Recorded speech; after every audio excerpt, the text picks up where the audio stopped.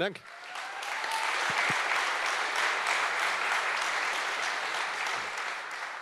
Okay, und dann, erstmal herzlichen Dank für die nette Einführung und herzlichen Dank, dass ihr hier seid. Bei dem Bullshit-Bingo, Regeln stehen drauf, aber nochmal kurz erklärt, während Herr Feldmann den Preis vielleicht nochmal in die Höhe hält. Ihr findet Begriffe auf den Zetteln. Also, Entschuldigung, nicht der Feldmann ist der Preis, ne? Also, ihr findet Begriffe auf den Zetteln. Nicht so billig zu haben. Jeder Begriff, der auf der Bühne genannt wird, kann durchgestrichen werden und diejenige oder derjenige von euch, der als Erster oder die als Erster alle Begriffe hat, brüllt halt bitte Bingo. Und die oder derjenige erhält eine Flasche Veuve Clicquot in einem praktischen Eisjacket. Allerdings ist die Flasche warm. Aber das Jacket ist... Damit kommen wir klar. Okay. Und auch nochmal der Hinweis drauf, weil es da Irritationen gab im letzten Jahr oder im vorletzten Jahr, ihr habt nicht alle die gleichen Zettel, es sind schon unterschiedliche Zettel zum Teil. Ne? Dann würden wir gleich reinspringen in den Saisonrückblick Social-Media-Recht. Thorsten hat mir aber gestattet, noch eine Minute auf was anderes zu vergeuden, was mit der Veranstaltung überhaupt nichts zu tun hat. Mein persönlicher Hintergrund ist, dass ich früher auch als Sanitäter unterwegs war und als Erste-Hilfe-Ausbilder und auch als Sanitätssoldat. Und gelegentlich mache ich Erste-Hilfe-Auffrischer für Freunde.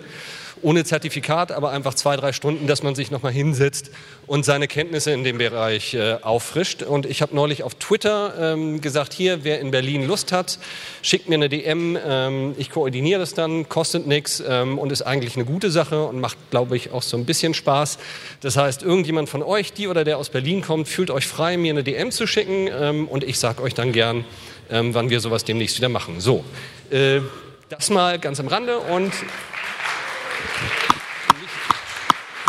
Nicht dafür, aber dann geht es jetzt mal um die wichtigen Dinge im Leben, nämlich um das Recht natürlich. Herr Feldmann. Ja, wir machen dieses Jahr ein paar neue Sachen, die hier auch rot und als neu gekennzeichnet sind.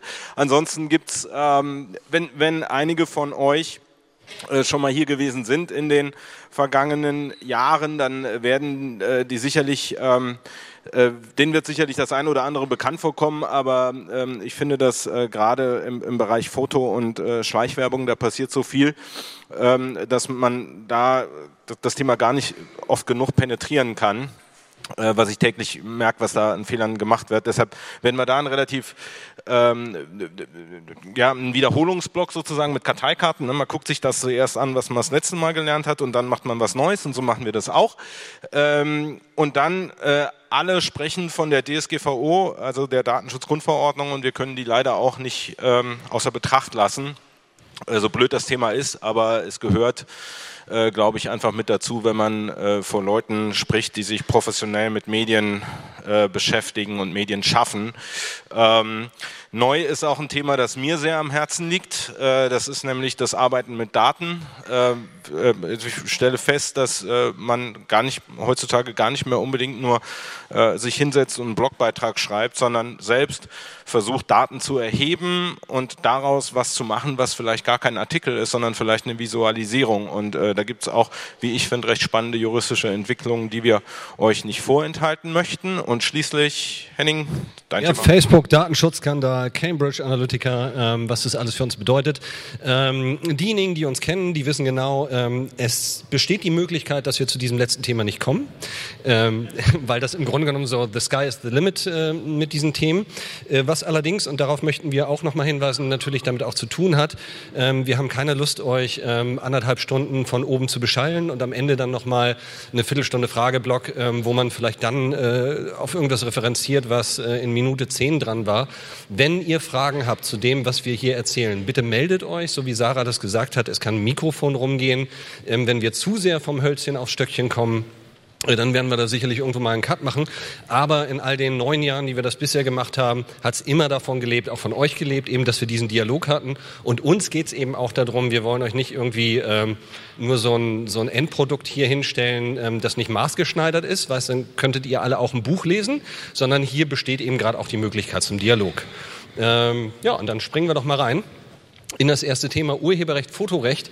Und das ist natürlich für alle Menschen, die sich im Netz bewegen, vor allem wichtig, weil, hey, wir alle posten was und gerade bei Fotos, das alte Thema Abmahnung, das ist wirklich das Simpelste, wo man auch als Privatperson, also das ist nicht nur auf den geschäftlichen Bereich gezogen, sondern wenn ich als Privatperson halt fremde Fotos oder Fotos, ohne dass ich die Rechte daran habe, poste, dann kann das teuer werden. Dann kann das ein paar 100 Euro kosten, wenn ich dann halt abgemahnt werde. Genau. Und Fotos, also wenn man als Anwalt unterwegs ist, der Menschen vertritt, die mit Inhalten arbeiten, die Inhalte publizieren, ich glaube, es ist nicht nur bei mir so, dass von den urheberrechtlichen Fällen, die man so hat, der weit überwiegende Teil sich um Fotos dreht, in welcher Form auch immer. Das ist auch klar. Wir alle, die wir Medien schaffen, wollen unsere Inhalte auch bebildern. Nur Text ist eben langweilig. Es lebt durch Bild bzw. Bewegtbild. Und das ist mal der eine Punkt, ist, wir nutzen alle Fotos und die Rechteinhaber oder die Verwerter von Rechten gehen auch nach wie vor sehr, sehr konsequent gegen Fotoveröffentlichungen, von denen sie meinen, dass sie nicht urheberrechtskonform erfolgen, vor. Der erste Tipp ist wie immer, also wenn man was mit Fotos macht, auf seiner Website, in seinem Blog, auf Social Media Angeboten, das bleibt nicht unentdeckt. Die Mechanismen zum Aufspüren von Urheberrechtsverletzungen werden immer ausgefeilter, werden immer besser. Es geht immer schneller. Und es wird auch immer flächendeckender gemacht. Deswegen also, es soll keiner, das ist erstmal das erste Learning, wenn ich ein Foto veröffentliche von einem, ja, das vielleicht nicht richtig lizenziert hat, das fällt auf. So. Und was dann passiert, ist auch klar, Henning hat es gerade gesagt, dann kriegt man auch relativ sicher eine Abmahnung und da muss man relativ sicher auch Abmahnkosten bezahlen. Die gehen Anwaltskosten gehen so bei 500, mit 500 Euro ist man dabei, Minimum, ja. Der Fotograf bekommt dann natürlich weniger als der Anwalt, das ist immer so. Deshalb habe ich gute Schuhe an und so. Und der Fotograf kriegt also nach MFM mindestens, meistens wird es eine werbliche Nutzung sein, mindestens 310 Euro, wenn das Foto ein Jahr auf der Website war. Bei freien Lizenzen, Fotos, die in eine freie Lizenz gestellt worden sind, geht es, also die Rechtsprechung jetzt ein bisschen eingelenkt, da geht es so bei 100 bis 200 Euro los. Das heißt also, für ein Foto kann es schon mal gerne sein, dass man dann so einen Tausi bezahlen muss. Einen Tausi, den man erstmal so verdienen muss. Ja, da könnte man einen schönen Abend im Nobel, hart und schmutzig verbringen. Ihr merkt, das ist so dieser Awareness-Block. Kinder, bitte fasst nicht auf die heiße Herdplatte. Aber dann gehen wir doch mal daran, wie lösen wir das Ganze denn jetzt? Weil Thorsten und ich sind nicht so Freunde von Panikmarketing.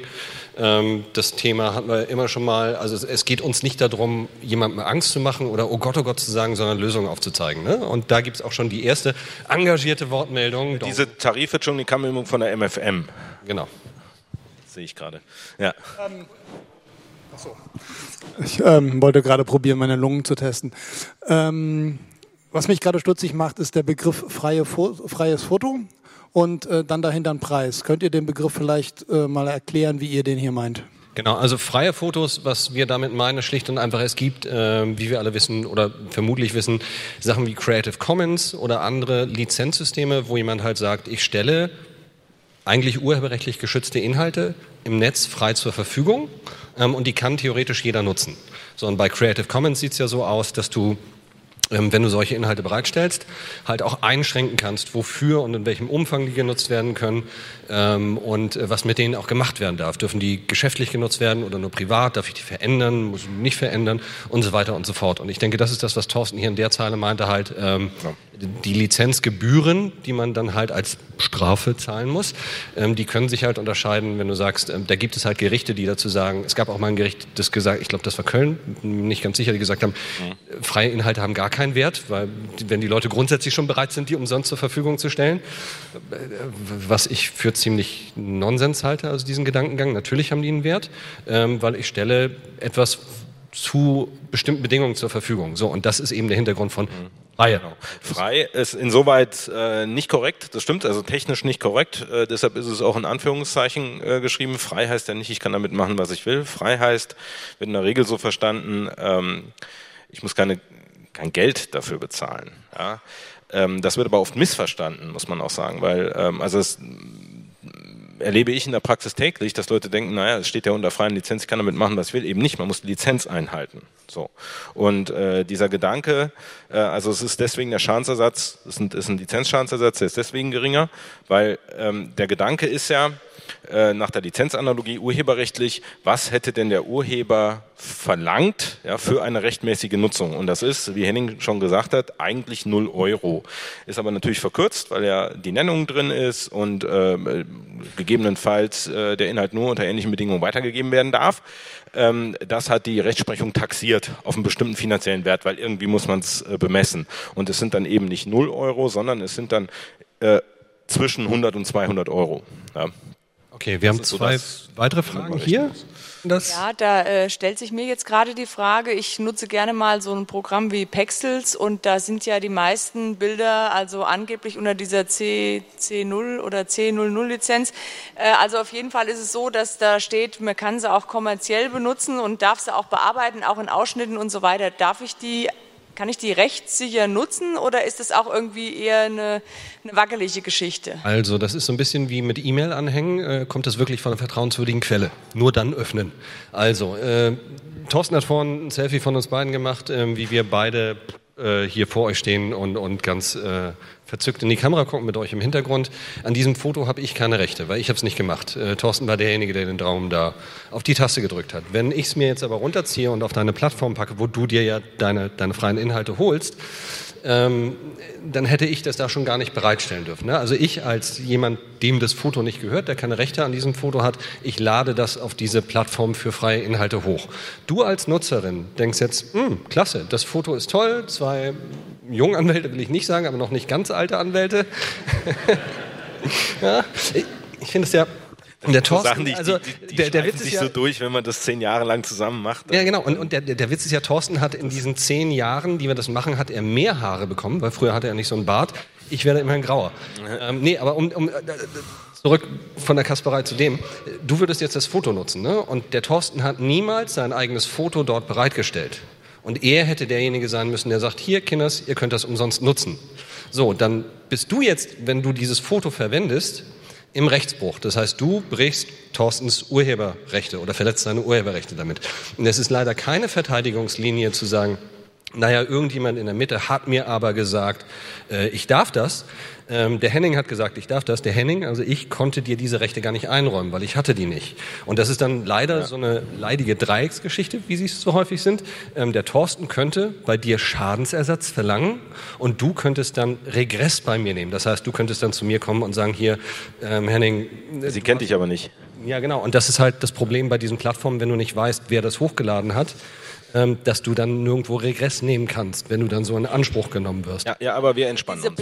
Wir entspannen uns mal. Also ist sicherlich richtig. Also erstmal wir gehen mal von dem Standardfall aus, ja, dass derjenige, der die Rechte an dem Foto hat, die in diese Plattform auch eingestellt hat, unter CC0. So, das ist erstmal der Grundfall.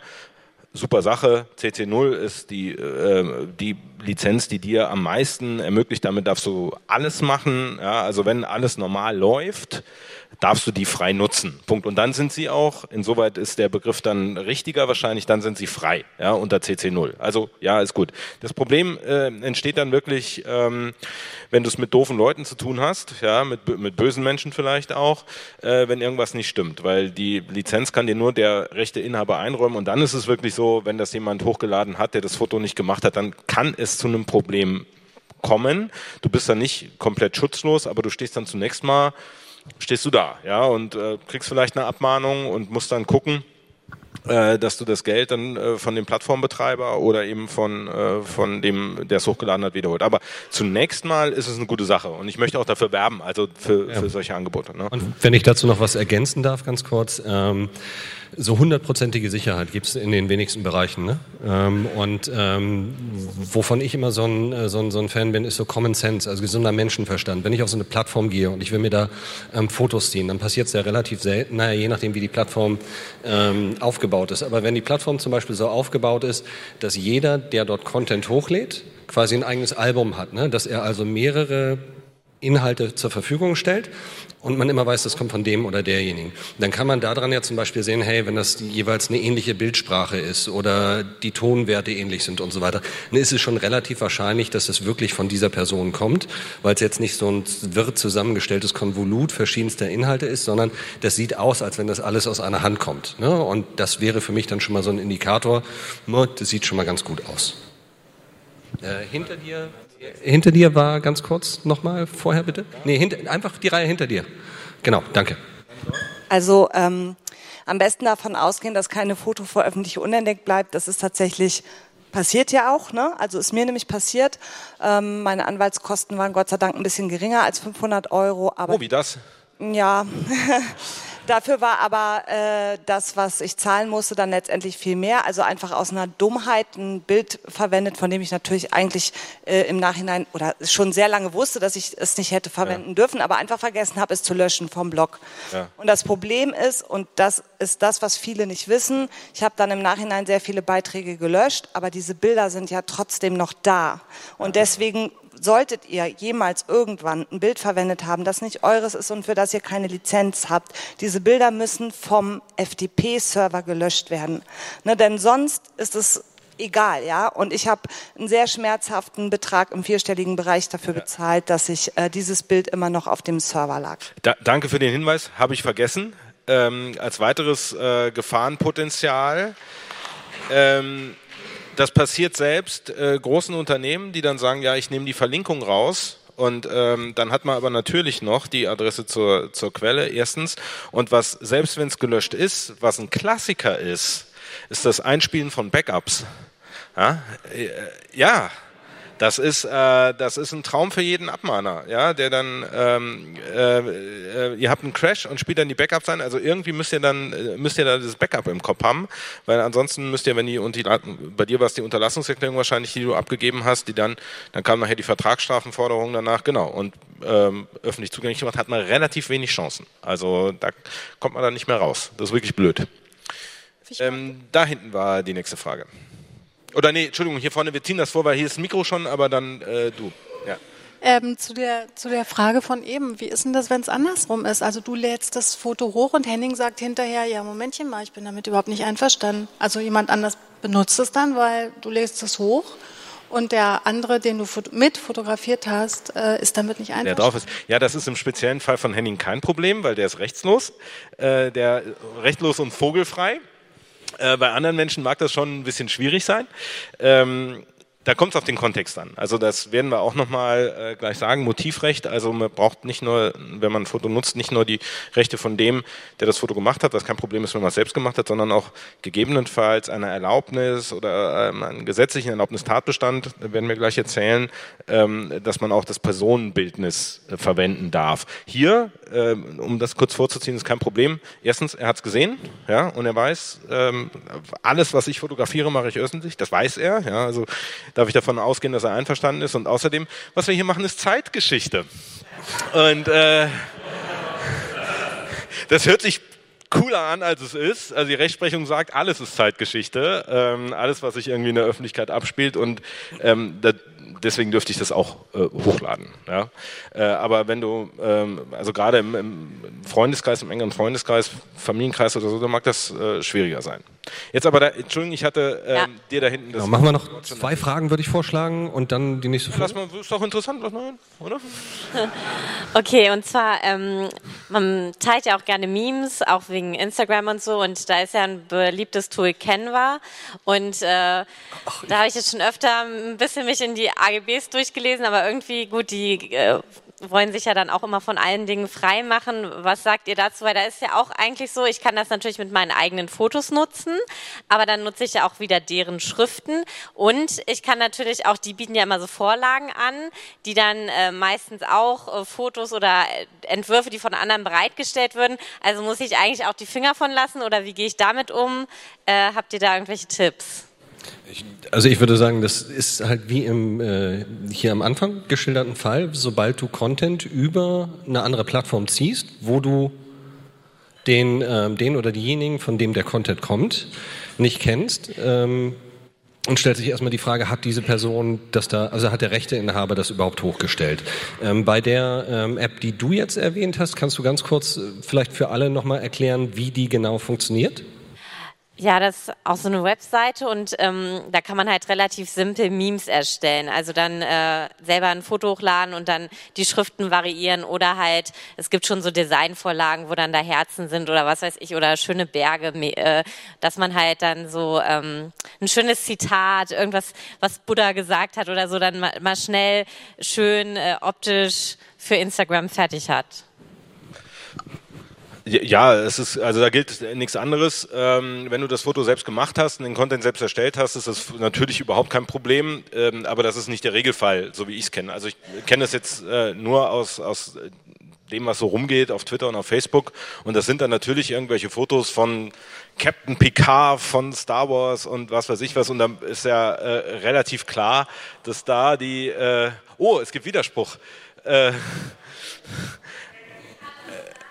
Genau. Nein, oder ich habe gesagt, bitte zuhören. Ich habe gesagt, Captain Picard oder Star Wars. Es gibt nicht nur ein Protokoll, es gibt eine Aufnahme und ich bitte darum, genau. wo es Gericht, dass am Ende dann nochmal nachgeguckt wird. Wir gucken uns das an. Nein, ist klar, oder Star Wars, das gehört, nicht aus dem Konzept bringen lassen. Du wolltest die Frage abwürgen, siehst du? Star Wars war E.T., das ist ganz klar. Also,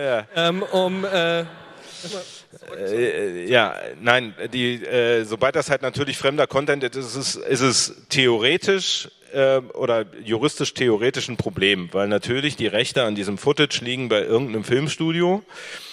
Und man darf das Foto nicht verwenden und Punkt. Also wenn du uns als Juristen fragst, darf man hier diese Memes mit fremdem Content, Phantomas ist auch noch einer, fällt mir ein.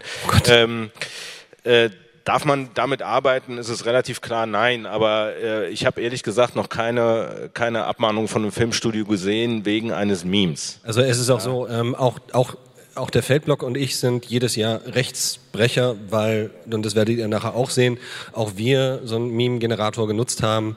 Aber um auf den Kern deiner Frage zurückzukommen, ist genau das Gleiche wie hier eben vorne. Wenn es ganz klar Inhalte sind aus dem popkulturellen Bereich, E.T., was weiß ich, Picard und so weiter, dann weißt du, das Filmstudio wird es vermutlich nicht freigegeben haben. Wenn es irgendwas Privates ist, dann hast du halt eben genau den Punkt, dass du es einfach nicht weißt. Und dann würde ich mir einfach die Quelle angucken. 2 Fragen. Zum einen, was passiert, wenn Menschen das Einverständnis wieder zurückziehen? Das können sie ja. Dann hast du ja echt Arbeit mit den ganzen Bildern, die du im Netz veröffentlicht hast. Den Fall hatten wir und wir suchen immer noch. Das ist das eine. Und das andere ist vielleicht ein Vorgriff. Ich weiß nicht, ob das jetzt dazu gehört oder zu der Datenschutzgrundverordnung. Da scheint es bei den Fotografen digitale Aufnahmen mit Datenschutzerhebung auch nochmal ein Irrsinnsding zu geben. Ja, da kommen wir nachher noch zu. Also zur zweiten Frage kommen wir nachher noch ganz ausführlich. Zur ersten, wenn jemand sagt, ich darf da verwenden und so weiter, dann sagt er, nee, jetzt doch nicht. Also, das ist das lässt sich allgemein leider nicht so beantworten. Zunächst mal würde ich die Frage stellen, war denn die Einwilligung im Vorfeld überhaupt erforderlich für die Veröffentlichung des Fotos? Das ist ja nicht in jedem Fall erforderlich, gerade aus dem Bereich der Zeitgeschichte ist es schön, wenn man eine Einwilligung on top hat, aber den zeitgeschichtlichen Charakter verliert das Foto ja nicht dadurch, dass der Typ die Einwilligung widerruft. So, erstens. Zweitens, wenn tatsächlich die Einwilligung erforderlich ist, kommt es dann auch wiederum auf zunächst mal die Reichweite der Einwilligung an, in dem Moment, wo sie ursprünglich erteilt wurde. Da ist es nicht so, dass jede Einwilligung widerrufen werden kann. Es gibt eine Rechtsprechung vom Bundesarbeitsgericht, die zum Beispiel sagt, dass ein Mitarbeiter in aller Regel seine Einwilligung erteilt hat für Veröffentlichung von Fotos auf der Website bis zum Ende des Arbeitsverhältnisses. Aber wenn das zum Beispiel solche Gruppenfotos sind, wo man den nicht einfach rausschneiden kann, dann geht es auch weiter. Also das muss man sich dann im Einzelnen angucken. Ja? Besonderheiten gibt es dann nochmal für Pressearchive, die gegebenenfalls Fotos noch ein bisschen länger über die Einwilligung oder über den zeitgeschichtlichen Charakter dieses Ereignisses hinaus bereithalten dürfen, aber das ist dann nochmal ein Sonderfall. Aber also man hat, also ich würde mich von dem Axiom lösen, dass immer mit Einwilligung das Foto sofort mit Widerruf der Einwilligung das Foto sofort zu entfernen ist.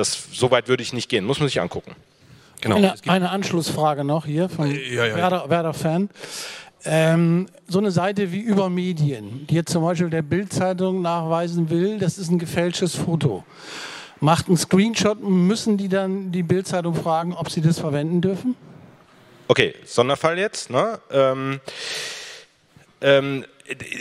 Erstens, bei Übermedien, da habe ich eine berufliche Beziehung zu, da kann ich keine unvoreingenommene Antwort geben. So, also zu Stefan Niggemann und Boris Rosenkranz, die sind klassische Journalisten, die machen immer alles richtig. So, das erstmal, die sind auch gut juristisch beraten. Die Besten der Besten. Aber nein, es muss nicht bei jedem Kopieren eines Fotos gefragt werden, insbesondere dann nicht, wenn man das im Wege eines sogenannten Zitats verwendet. Ein Zitat verwende ich dann, wenn ich eine eigene These aufstelle und das Foto als Beleg für die These verwende. Wenn zum Beispiel jetzt in dem von dir erwähnten Medienangebot gesagt wird, okay, hier haben wir eine Fälschung eines Fotos und wir belegen das jetzt mit der Fotoveröffentlichung, muss nicht gefragt werden, aber es muss die Quelle angegeben werden. Ja. So, jetzt. Genau. Und Fiete Stegers im Haus, wo? Was? Fiete hat... hallo. Wir nehmen nämlich auch Fragen über Twitter an. Nee, tun wir nicht. Ich habe es nur gerade ganz kurz gesehen. Du hattest gefragt, wie sieht's denn bei diesen GIFs auf Facebook aus, auf Twitter, wo die Plattform das halt zur Verfügung stellt. Theoretisch ist es da genau das Gleiche. Wenn auf Facebook jetzt so ein GIF ist und du verwendest das und Facebook hat gar nicht die Rechte an dem jeweiligen Content, haben wir genau wieder das Gleiche. Du bist der Rechtsverletzer, das Studio kann gegen dich vorgehen und du könntest dann halt eigentlich Regress bei Facebook nehmen. Ich persönlich würde annehmen, dass ein großes Unternehmen wie Facebook hoffentlich entweder so ein Right Clearance vorgenommen hat oder dass die Studios im Zweifel, wenn Facebook das nicht gemacht hat, keinen Bock auf Stress mit Facebook haben und deswegen die User nicht angehen. So, letzte Frage in dem Kontext und dann sind wir fast schon bei Folie 2. Wir haben einen Hammerstart heute. Ich wollte nur sagen, es gibt ein schönes Beispiel, weil Thorsten meinte, glaube ich, ihm fällt jetzt gerade kein Meme-Abmahnungsfall ein. Genau, wo eine Plattform das anbietet, ist der Socially Awkward Penguin, der in jedem Meme-Generator drin war, aber auf einem Pinguin-Bild basiert, was irgendjemand aus Getty Images gezogen hat und daraufhin ist Getty dann durch die Gegend gegangen, hat jeden abgemahnt, der entsprechend dieses Meme benutzt hat. Genau. Es kommt durchaus bei Memes auch vor, aber Sonderfall finde ich in dem Moment, dass es halt nicht so ein Studio war, das einen massiven Reputationsschaden erlitten hätte, wenn sie, stell dir vor, irgendwie, irgendjemand hat übrigens auch auf dich eben mit einem Meme geantwortet, nämlich den Picard. Im Kontext von Star Wars und sollte jetzt das Studio eben halt dagegen User vorgehen, das wäre ein massiver Reputationsschaden und die 2,50 Euro, die da vielleicht als fiktive Lizenz ziehen, das ist für die vollkommen irrelevant. Ne? Anders sieht's jetzt aus und das ist eben die Gefahr, dass es dort ein Individuum gibt, das einmal irgendeinen Content geschaffen hat und der geht auf einmal steil. Ne? Und dann denken die so, geil, jetzt kann ich irgendwie 1000 Leute abmahnen und das ist dann irgendwie schon die Landflucht, die ich mir davon leisten kann. Ne? Das ist halt so eine andere Gemengelage. Uns wurde eben aber das lassen wir, das war beim WDR. Okay, vielleicht nur am Rande noch bemerkt, also das alles, was wir hier erzählen über Fotoveröffentlichungen, gilt plattformübergreifend. Das sollte man noch kurz erwähnen, haben wir in der Vergangenheit auch immer gesagt. Also es ist vollkommen egal, wo ihr das veröffentlicht, ob auf Twitter, Facebook, Instagram, wie auch immer. Fotoveröffentlichung ist Fotoveröffentlichung und Copyright ist Copyright. Okay. So, zweite Folie, Herr Feldmann.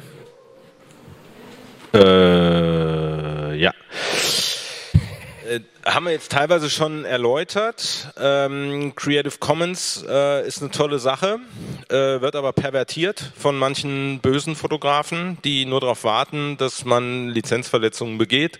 Es gibt ein ganz hervorragendes Tool, wie ich finde, für Fotos, die man aus der Wikipedia sich runterlädt oder aus Commons.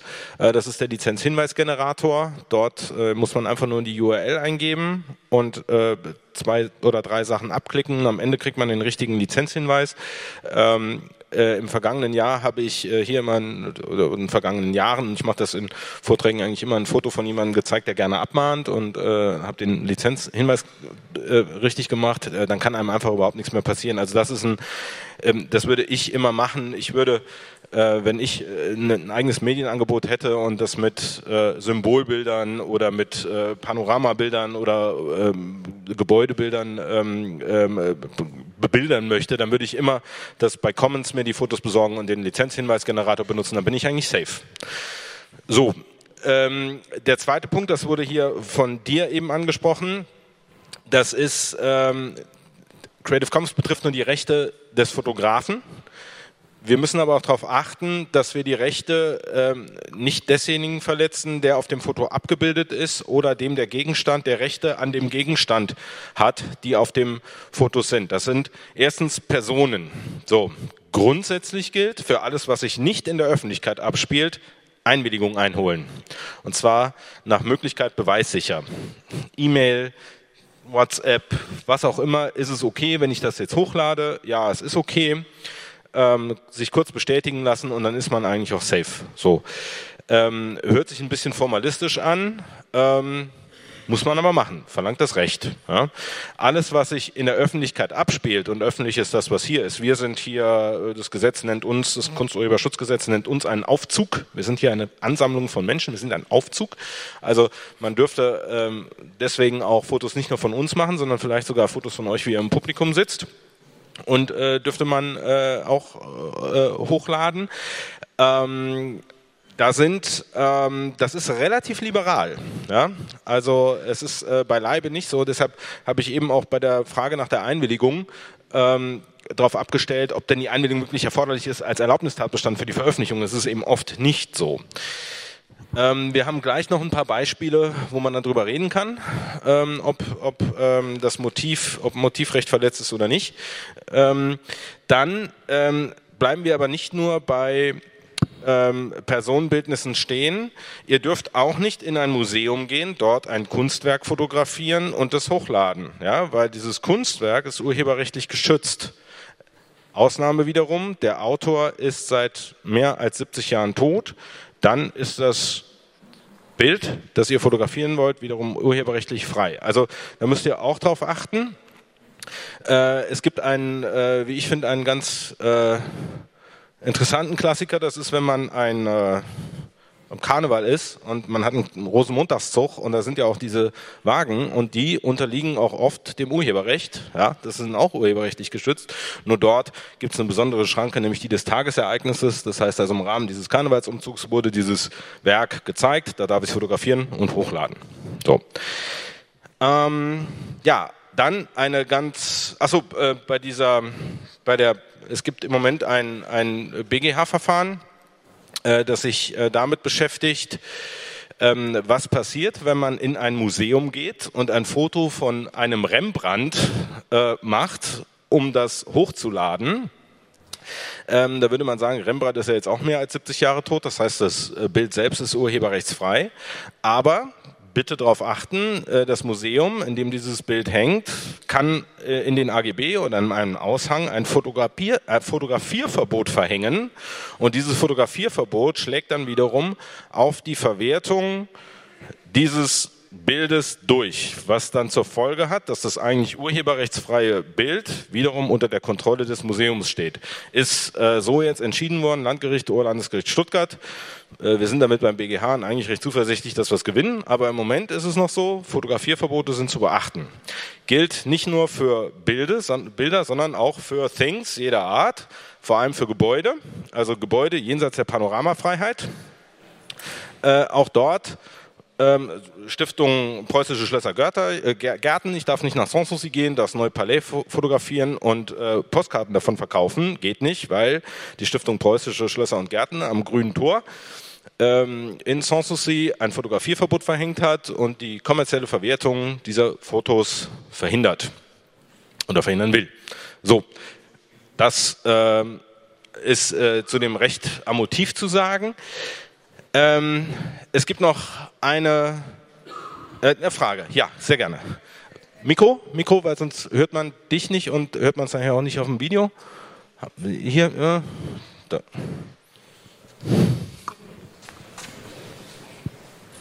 In der Zwischenzeit habe ich übrigens eine Klarstellung, solange das Mikro noch unterwegs ist. Ja. Diese Star Trek, Star Wars Verwirrung. Ich weiß nicht, wer von euch Omsein ist unter dem Handle, aber du schreibst Feldblock und Kriegsrecht auf der Republika, mein jährliches Jura-Edutainment, auch wenn letzterer bei popkulturellen Referenzen heute gewisse Schwächen zeigt. Star Wars ist nicht Star Trek. Er war das!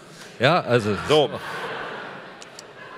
Ich sehe mich offensichtlich zu einem Widerruf veranlasst. Also ich werde nie mehr behaupten, was ich auch nicht getan habe, aber ich werde nicht behaupten, dass Captain Picard irgendwas mit Star Wars zu tun hat. Das war ein Nuschler.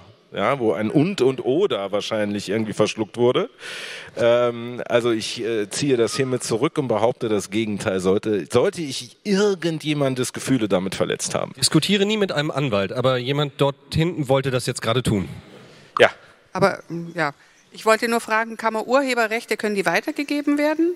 Also wenn jetzt nach diesen 70 Jahren, dass es zum Beispiel vererbt wird an irgendwelche Nachkommen oder sowas? Na, also grundsätzlich ist es so, nach 70 Jahren ist erstmal kein Urheberrechtsschutz mehr da.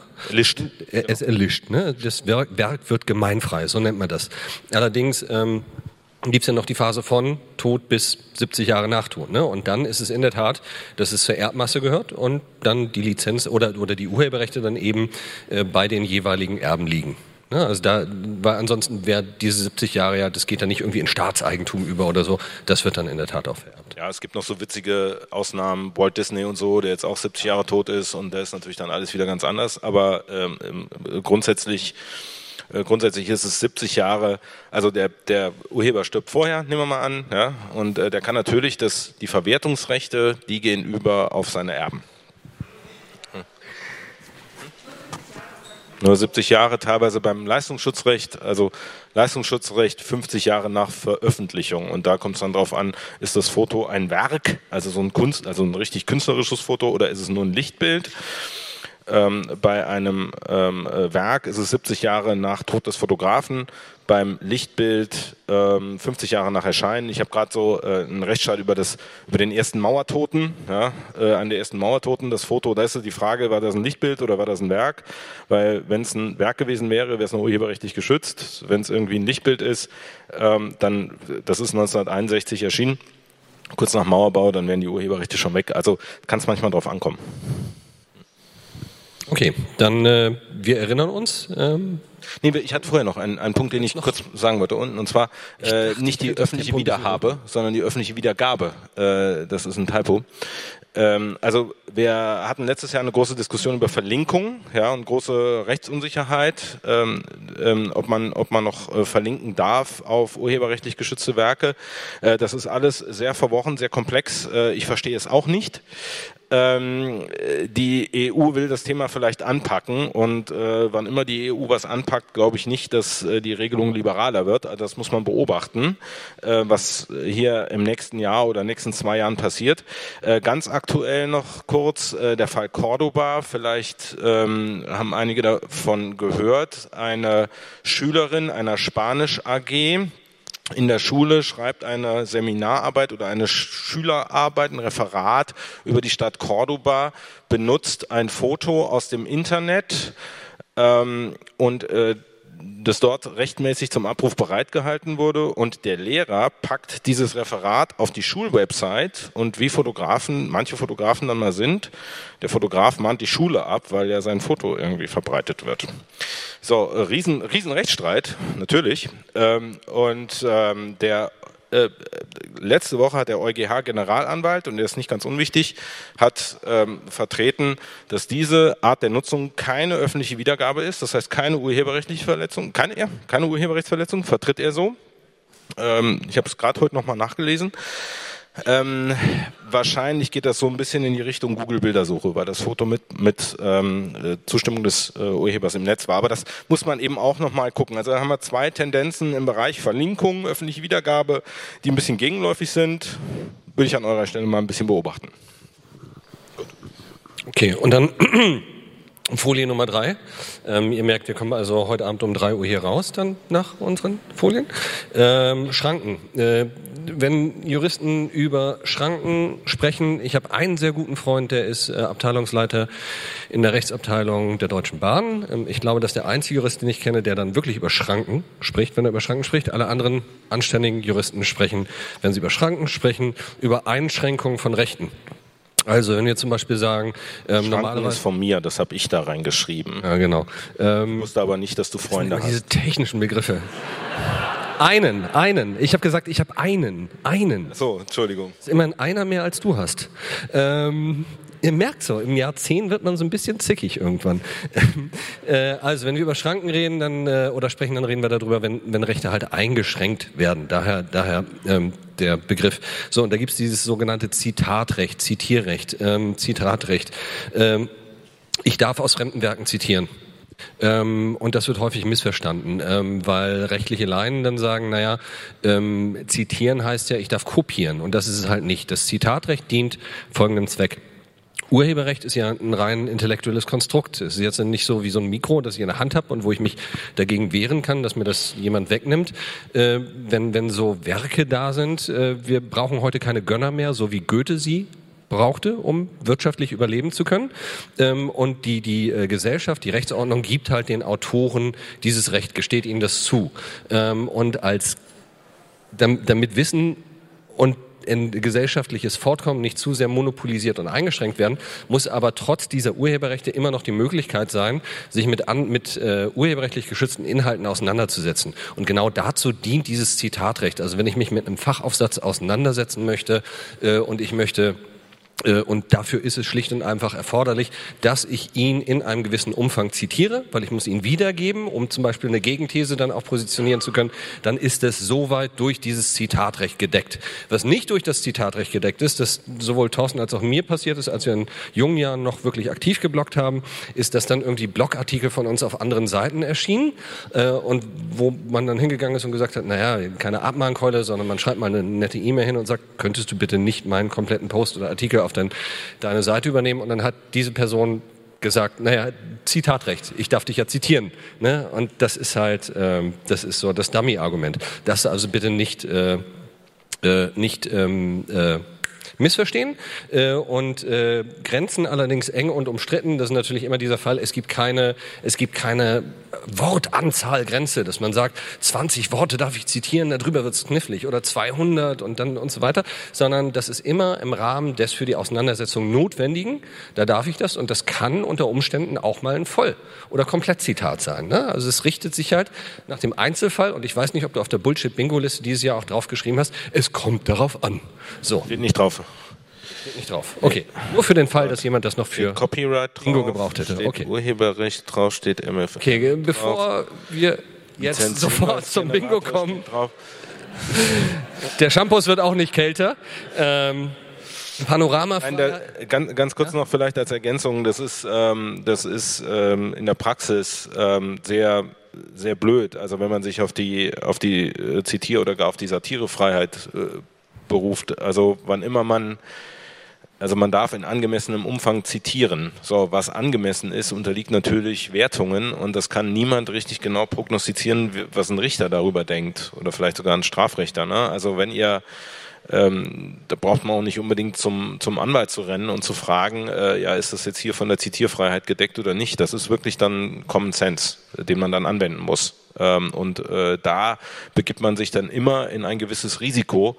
Kann ich denn diesen Fair Use, nennen wir es mal, jetzt für mich in Anspruch nehmen oder nicht? Ja, also ist ein bisschen schade.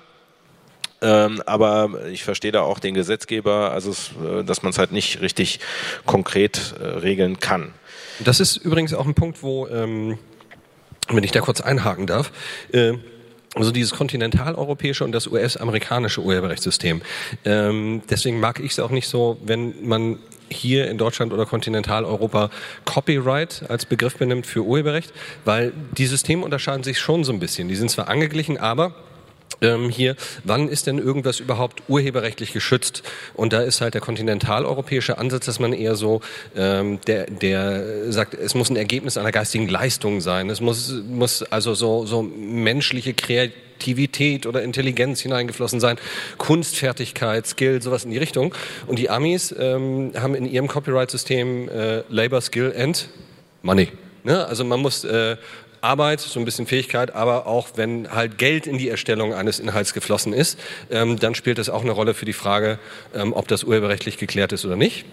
Das ist das eine, also deswegen bin ich persönlich nicht so ein Fan von hier über Copyright zu sprechen. Und das andere, dieses Konzept, das Thorsten eben angesprochen hat mit Fair Use, das finde ich ganz interessant. Wir haben hier diese Einschränkung, ne? Wenn wir über Schranken reden, wann darf ich denn unter Umständen mal einen geschützten Content trotzdem benutzen, obwohl ich keine Rechte daran habe, gibt es gesetzliche Einschränkungen und die sind relativ eng. Und in Amerika gibt es da halt dieses Konzept des Fair Use, wo es durchaus interessant ist, dass in Europa auch überlegt wird, sowas einzuführen. Da sagt man halt eigentlich, naja, wir gucken uns mal an, was da passiert ist. Und sollte unter diesen Umständen das nicht okay sein, das zu benutzen. So, das ist jetzt ein bisschen vereinfacht, aber das ist wieder so ein bisschen Common-Sense-mäßig. Beispiel dafür, da hat eine Mutter vor ein paar Jahren ein Handyvideo von ihrem Baby gemacht, das da durch die Gegend gekrabbelt ist und im Hintergrund lief halt das Radio. Das heißt, auf dem Audiotrack von diesem Video, und ich glaube, das war irgendwie 45 Sekunden lang, lief halt der Song, der gerade im Radio gespielt wurde, und das war ein Track von Prince. Tough Cup. Und der hat sich dann, was ich total erstaunlich fand, anscheinend rechtlich dagegen gewehrt, dass diese Mutter halt ein Video mit seinem Song hochgeladen hat und hat gesagt, das wäre eine Urheberrechtsverletzung, weil das ist ja eine Kopie und da hatte die Mutter keine Rechte dazu. Und in dem Fall hat das Gericht dann gesagt, hey, das ist nun wirklich Fair Use, ne? Also ob da jetzt die Mutter, die ihr Baby filmt, ob da im Hintergrund das Radio dudelt in einer schlechten Soundqualität und der Track ist auch nicht ganz drauf und ganz offensichtlich geht es hier nicht darum, irgendwie einen YouTube-Channel hochzuschießen, indem man da irgendwie ganze Popsongs in einer guten Qualität bringt. Das ist nun wirklich nicht relevant, Fair Use, Klage abgewiesen, Punkt. Und das zeigt so ein bisschen, dass das System da ein bisschen flexibler ist. Es kann dann natürlich auch Auswüchse haben, aber ich finde das ehrlich gesagt nicht so unsympathisch. Wäre bei uns aber vielleicht Beiwerk, ne? Kann man auch sagen. Abschließend noch eine Info zu dem zur Zitatschranke. Ich muss es leider technisch genau ausdrücken. Es gibt 3 Verfahren, die aus Deutschland kommen, die beim EuGH derzeit anhängig sind. Bei der Frage, ist vielleicht das alles so, wie es im deutschen Urheberrecht ein bisschen zu eng? Muss man sich nicht eher an höheren Prinzipien, Meinungsfreiheit, Kunstfreiheit und noch irgendwas anderes, was ich vergessen habe, ausrichten? Das sind die 3 Verfahren. Es ging ein Verfahren um diesen Beitrag des ehemaligen grünen Abgeordneten Beck, der in den 80er Jahren was veröffentlicht hat, was zu Belegzwecken nochmal neu veröffentlicht wurde vor ein paar Jahren. Da geht es um die Afghanistan Papers, wo sich das Verteidigungsministerium aufs Urheberrecht berufen hat und gesagt hat, wir haben das nicht veröffentlicht, nicht erst veröffentlicht, deshalb können wir die Geheimpapiere Veröffentlichung durch die Watz unterbinden. Und dann der letzte Punkt ist Metall auf Metall von Kraftwerk und Moses P. Da wird erwartet, dass der EuGH sich mal über die deutschen Schranken äußert. Ja, das wird allerdings noch 1-2 Jahre ins Land gehen, bis da Entscheidungen gibt. Genau, okay. Nächste Folie? Ja, jetzt haben wir ein paar Beispiele einfach, was geht und was nicht geht. Jetzt kommt im Grunde genommen der Track, wo man sich in der Schule gefreut hat, wenn der Lehrer im Unterricht den Videorekorder reingeschoben hat. Genau. Das ist deiner. Ja. Habe ich letztes Jahr schon gezeigt und will ich nochmal zeigen, weil ich fand irgendwie ganz witzig, dieser Mensch, also das ist ein Beispiel, dass man die Rechte auch des Motivs klären soll. Diese Zigarettenfirma hat also einen Warnhinweis auf die Schachtel gepackt mit dem Foto von einem Menschen, der da offensichtlich intubiert liegt und nicht bei Bewusstsein ist. Und der Herr hat sich dann auf diesem Schockfoto wiedererkannt und hat gesagt, ich habe also meine Einwilligung nie gegenüber der Zigarettenfirma erteilt, dass dieses Foto verwendet wird. Und das wäre zum Beispiel einer der Fälle, wo man sagen würde, ja, das ist also nicht der Bereich der Zeitgeschichte, wie der Mensch da liegt. Es ist ein sehr sensibles Datum, wahrscheinlich ein medizinisches Datum. Das geht natürlich von vorne bis hinten gar nicht. Also überall dort, wo man auf Produktfotos, wo man auf Produkten mit Fotos von Menschen wirbt oder warnt, dann sollte man die Rechte vorher geklärt haben. Das ist hier offensichtlich nicht geschehen. Das nächste hatte ich auch letztes Jahr schon gezeigt, aber das finde ich auch noch ganz interessant, nämlich die Frage, ob ein Visagist ein Urheberrecht an dem Gemälde hat, das er auf dem Gesicht eines anderen anfertigt. Mag man als Blödsinn abtun, und wie so viel auch in den USA passiert halt so ein Blödsinn, nämlich hier der Mensch, der dieses Augentattoo von Mike Tyson gemacht hat wohl Warner Brothers verklagt, weil einer der Protagonisten, das ist der Zahnarzt, in Thailand dieses Tattoo auch bekommt. Ich glaube nicht, dass die Klage erfolgreich war, aber das sind so die Auswüchse des Urheberrechts und des Motivrechts. Ja. Ja, es ist aber auch so, wenn du sagst, auf der einen Seite ein Visagist, da würde man ja eher so denjenigen drunter verstehen, der das Make-up macht und die Maske. Ja. Bei einem Tattoo-Künstler, ich meine, was auch immer die Leinwand ist, ne? Ob er jetzt, da denke ich jetzt, ja, das ist schon einleuchtender. Ja, kann man sicherlich drüber reden, aber dann wird man auf der anderen Seite wahrscheinlich auch sagen müssen, okay, der übergibt das auch, also er erteilt, gewisse Lizenzen erteilt er schon, ja, an seinem Werk. Geht man in euer Tattoo-Studio und fragt, ob sie sich schon mal über Lizenzrechte Gedanken gemacht haben. Genau. So, dann haben wir was ich eben erzählt habe, oder was wir kurz ausgelassen haben, wir haben es nicht erzählt, Panoramafreiheit. Ich darf Gebäude und Kunstwerke, die dauerhaft an öffentlichen Wegen und Plätzen sind, darf ich fotografieren und öffentlich zugänglich machen, darf ich veröffentlichen. Ist klar, sehr sinnvolle Regelung, die europaweit in der Diskussion steht. Also es ist eine Regelung, die wir in Deutschland haben, die es auch in manch anderen Mitgliedstaaten der EU gibt. In Frankreich zum Beispiel nicht, weswegen immer wieder das schöne Beispiel gebracht wird, ob man den Eiffelturm denn fotografieren darf und öffentlich zugänglich machen darf. Das ist in Deutschland, haben wir eine sehr liberale Regelung, und es gibt im Moment... in Deutschland darf man den Eiffelturm fotografieren. In Deutschland darf man den Eiffelturm fotografieren, genau.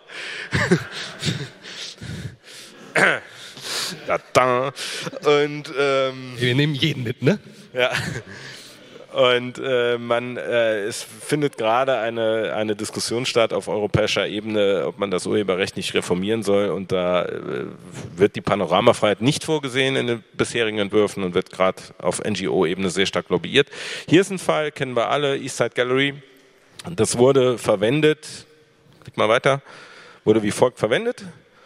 Und diese Nutzung, also es ist kein Originalfoto, ne, man hat das retuschiert und in einen anderen Kontext gesetzt, in einer Anzeige für eine Immobilie oder für so ein Luxusding am Spreeufer.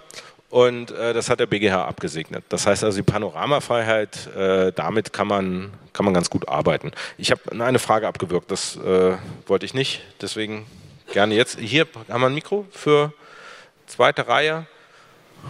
Ja, mach so, ich wiederhole dann die Frage. Ja, kann ich gleich zeigen. Kommt noch eine eigene Folie? Nee, dauerhaft ist länger als 2 Tage. Geschützt ist, also das ist Beispiel für Panoramafreiheit, ne? Das ist ein öffentliches Gebäude von der Straße fotografiert. Machen wir weiter.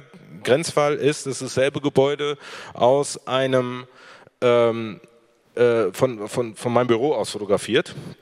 Von innen ist der Blick aus meinem Büro. Und das wäre ein Grenzfall, weil die Panoramafreiheit erfasst grundsätzlich nur die Ansicht, also die Außenansicht des Gebäudes aber nur so, wie es dem Passanten entgegentritt. Und es gibt Entscheidungen vom Bundesgerichtshof über die 100 Wasserhäuser, die aus einer besonderen Perspektive vom Haus gegenüber, Balkon und so fotografiert wurden. Da hat die Panoramafreiheit nicht gegriffen. Noch eins weiter. Dann kommt die Frage nach dem dauerhaft. Das ist nicht dauerhaft. Ja, BGH entschieden. Also übrigens zu diesem, von der Perspektive her, da kann man leicht irgendwie so ein bisschen drüber nachdenken, mein Gott, ist das jetzt so kleinkariert, ne? Also dass du sagst, aus dem öffentlich zugänglichen Bereich kannst du es fotografieren, aber nicht irgendwie aus speziellen Bereichen, die jetzt nicht so allgemein zugänglich wären. Großes Thema damals bei Google Street Map, als sie mit den Wagen durch die Gegend gefahren sind. Die haben halt das Tripod oben drauf, das Stativ und die Kamera ist, glaube ich, da hinten ist nachher noch eine zweite Frage, die waren, glaube ich, auf 2,5 oder 3 Metern und da hat man sich dann unter Juristen wirklich so ein bisschen drüber gestritten, ist das jetzt eine Perspektive, weil 3 Meter von uns sind die wenigsten groß? Da kann man dann gegen argumentieren, ja, aber wenn der Dirk Nowitzki da steht und die Kamera hochhält, dann schafft er das noch. Also das ist eventuell durchaus noch öffentlich, aber ihr merkt, irgendwie Juristen diskutieren interessante Aspekte. Es gab hier vorne eine Frage und dann ganz hinten. Ich weiß von Rechtsstreitigkeiten über Google Earth, weil die von oben die Gebäude zeigen. Ah, interessant.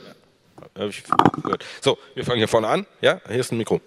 Hi, ich wollte ganz kurz fragen nach der Zigarettenschachtel nochmal, und zwar strafrechtlich, Paragraph 201 ist das, glaube ich, irgendwie, dass man Dinge, die einem Menschen in bestimmter Weise zeigen, nicht zeigen darf. Gibt es da schon klare Regelungen oder so, was dann auch wenn urheberrechtlich alles okay ist, dass man das nicht darf, auch wenn man es selbst für problematisch nicht problematisch hält vielleicht? Ja, also der 201 ist eine ganz unglückliche Regelung, ne? Ich habe jetzt keine vertiefte Kenntnis davon, aber das ist so ein Gummiding und wenn das mal wirklich verfassungsrechtlich überprüft werden würde, könnte man da auch die Frage stellen nach der Bestimmtheit der Norm. Also es ist eine Strafnorm, die klar umrissen sein muss, die klar sagen muss, was verboten ist. Das sehe ich bei 201 nicht so. Ja? Ich bin aber da jetzt blank, ne? Muss ich passen, genau kann ich es leider nicht sagen. Im Elektrodiscounter bekommt man inzwischen Drohnen. Das heißt, es ist allgemein zugängliches Gut, dass jemand mit Drohnen Fotos machen kann. Wie sieht es damit aus? Ist im Grunde genommen genau das Gleiche. Es ist nicht der allgemein zugängliche Bereich. Ja, an öffentlichen Plätzen und Wegen. Ja gut, aber es geht jetzt ja um die Perspektive. Also wenn du den quasi auf Hüfthöhe oder was weiß ich laufen lässt, aber ich habe auch selber eine Drohne, klar, die Aerial Views und so weiter. Was ich irgendwie auch ganz interessant finde, im Grunde genommen unter deutschem Recht kannst du im Grunde genommen fast jedes Drohnenvideo dadurch knicken, weil du theoretisch irgendwo mal irgendein Gebäude drauf, das Reihenhaus ist vielleicht nicht urheberrechtlich geschützt. Warum ist ein Haus überhaupt urheberrechtlich geschützt? Da geht es halt auch, wenn ihr euch überlegt, wie das mit einem Haus funktioniert. Das wird erstmal geplant, zweidimensional. Der Architektenplan ist in aller Regel urheberrechtlich geschützt und das Haus, wenn es gebaut ist, ist ja nichts anderes als eine 3D-Kopie des zweidimensionalen Architektenplans auf dem Papier. Ne? Insofern kann es halt auch sein, dass ein Bauwerk als solches und nicht nur Ornamente an einem Bauwerk urheberrechtlich geschützt sind. Und in der Tat, Drohnenvideos wären dann auch schwierig. Und ich muss auch sagen, ehrlich, ich persönlich verstehe auch den qualitativen Unterschied nicht, ob ich jetzt ein Gebäude aus dieser Perspektive fotografiere oder ob ich in die 3. Etage gehe, wo ich vielleicht anderes Licht habe, einen anderen Blickwinkel, anderen Sichtwinkel. Also ich persönlich sehe da nicht irgendwie eine relevante, viel weitergehende Einschränkung der Rechte eines Urhebers, als dass unbedingt diese andere Perspektive da auch noch verboten bleiben müsste. Also das erschließt sich mir schlicht und einfach nicht, warum die Panoramafreiheit da zum Teil so hart noch verstanden wird. Aber wie gesagt, ist halt immer interessengetrieben. Ne? Dann war ganz hinten noch eine Frage.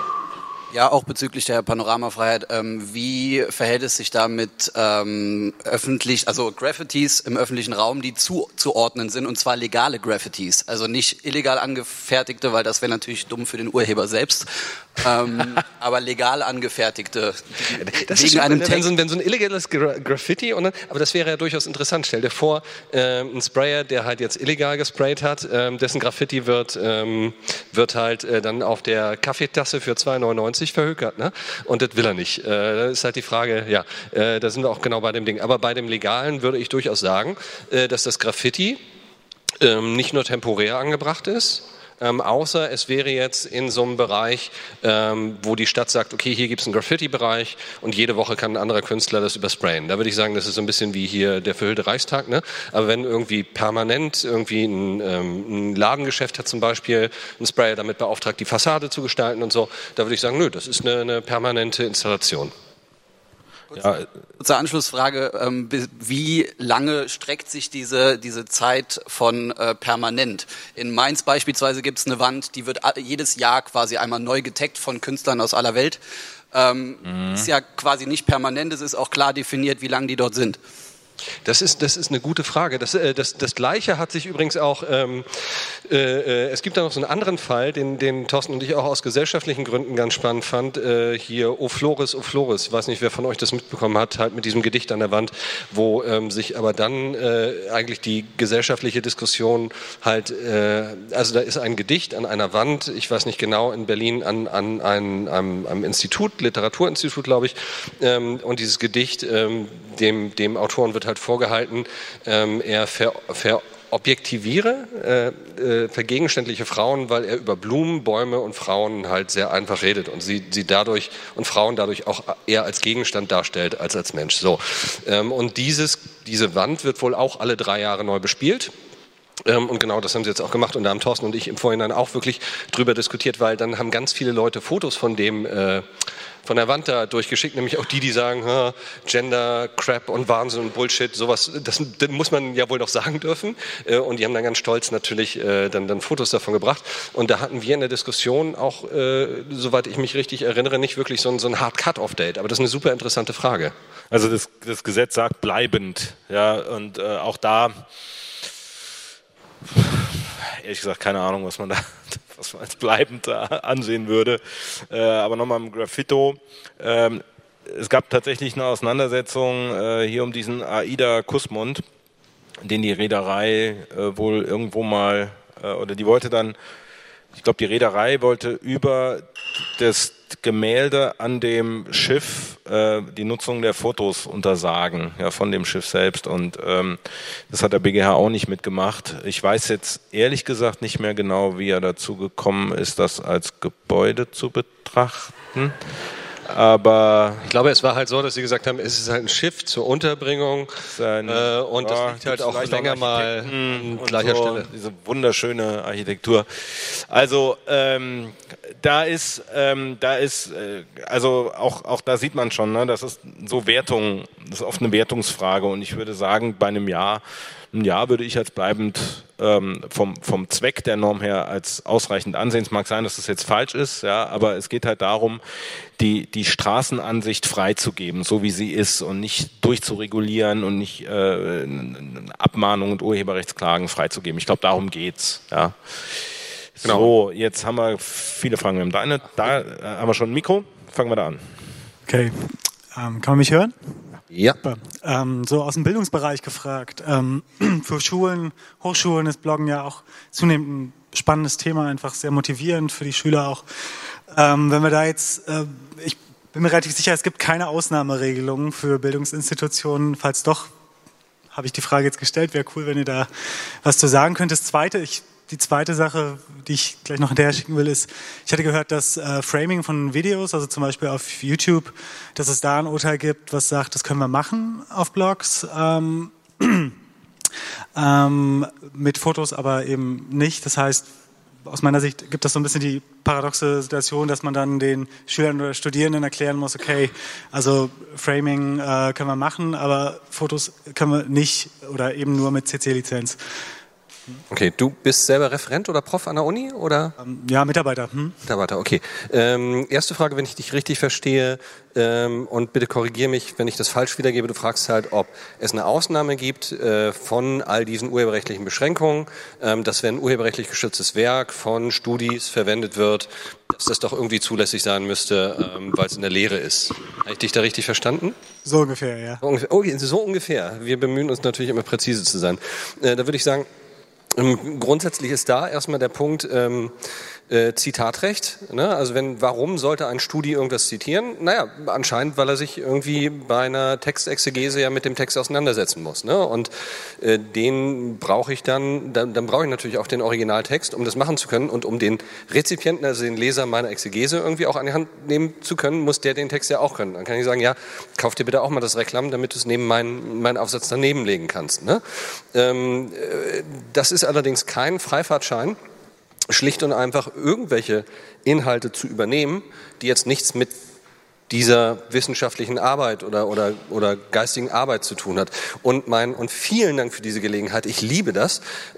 Mein absolutes Lieblingsbeispiel in dem Zusammenhang ist, einer meiner Tätigkeitsschwerpunkte ist Datenschutzrecht. Dort muss man, wenn man Daten für andere verarbeitet, sogenannte Auftragsdaten, Verarbeitungsvereinbarungen abschließen zwischen dem, der sagt, hier, verarbeite mal, und dem, der es dann ausführt.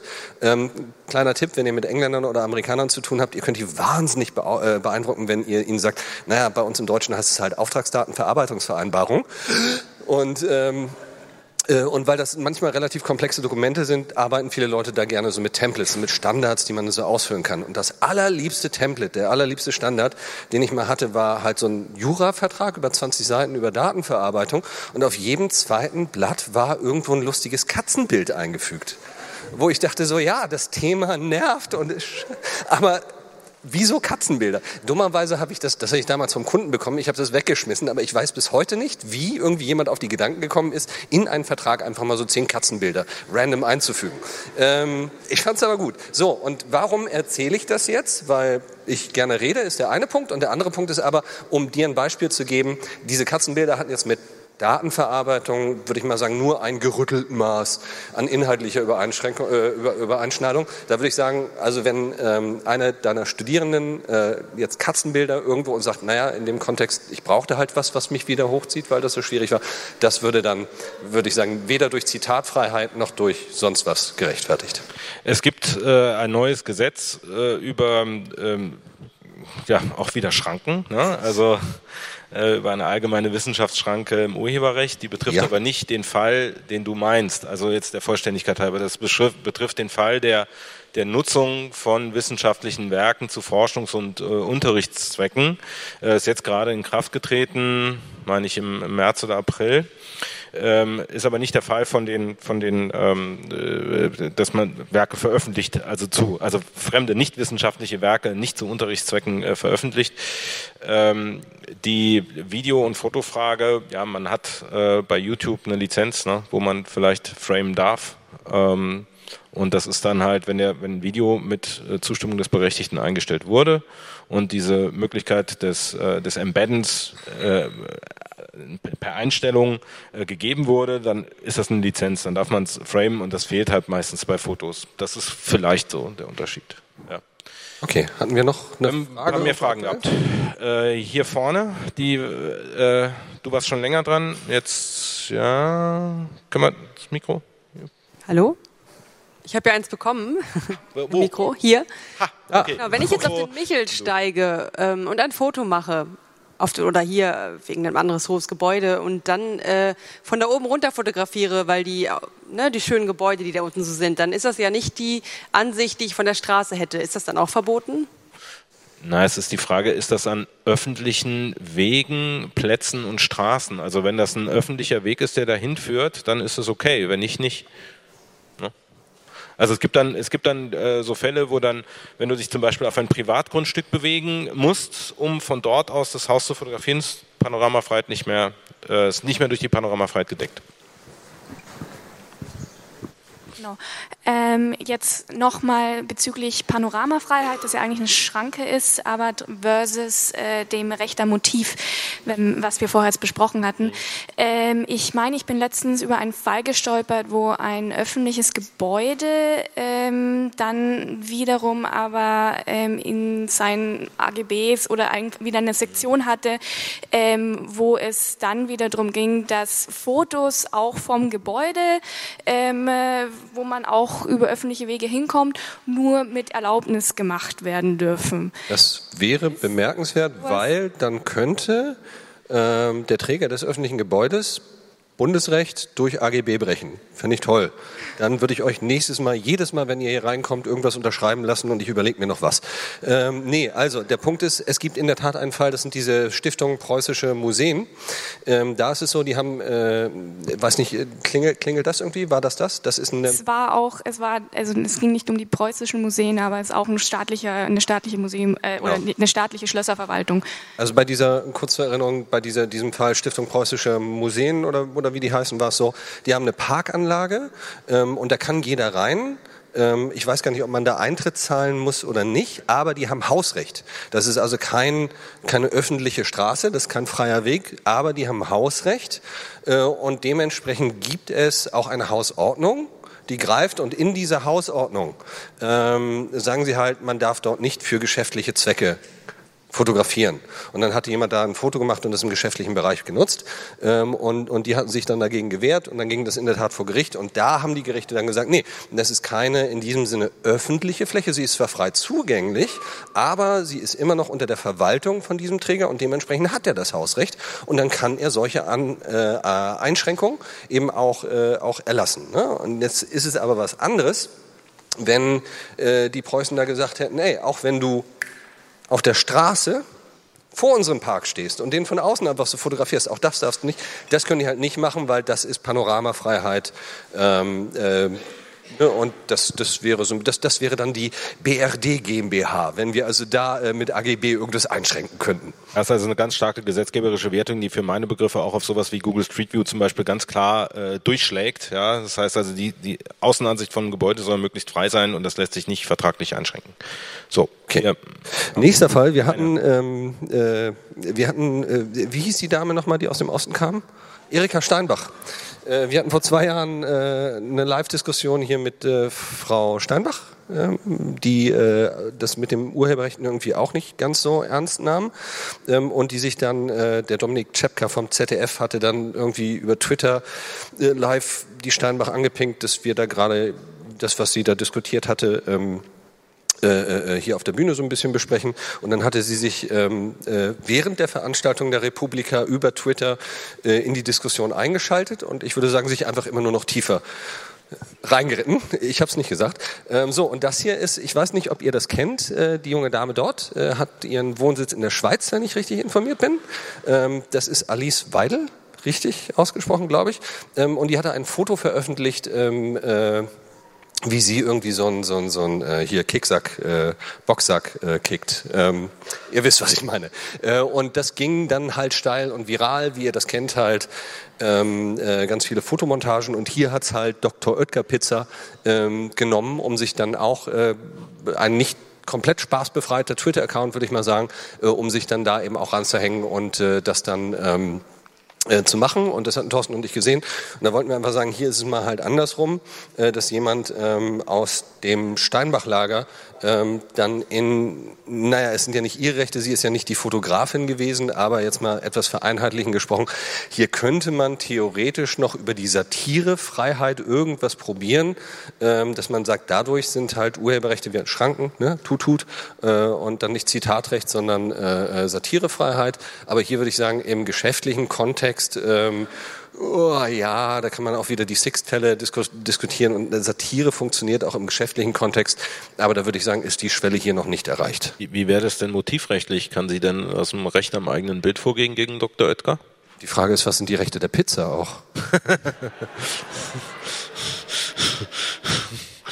Ja. Wehrt sich die Pizza irgendwann mal? Also man sieht hier, lustige Dinge sind oft ein Grenzfall.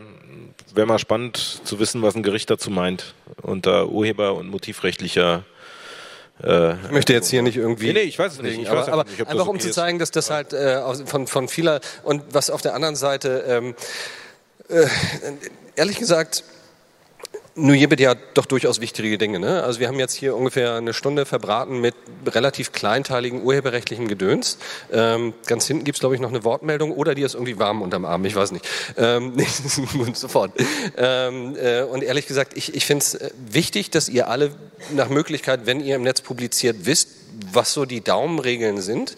Das finde ich ganz gut. Manchmal finde ich es persönlich halt auch ermüdend, dass so ein kleinfrickliger Krempel echt auch zu gerichtlichen Disputen führt, ne? Wo man denkt so, kann man das nicht irgendwie auch anders regeln oder muss man das wirklich so machen? Aber naja, nun gut, da finde ich halt dieses Konzept des Fair Use irgendwie auch noch ganz nett. Da denke ich nämlich, dass eventuell in Amerika unter Fair Use Gesichtspunkten sowas eventuell noch mal leichter unbedenklich ist. Ganz hinten gab es jetzt noch eine Frage.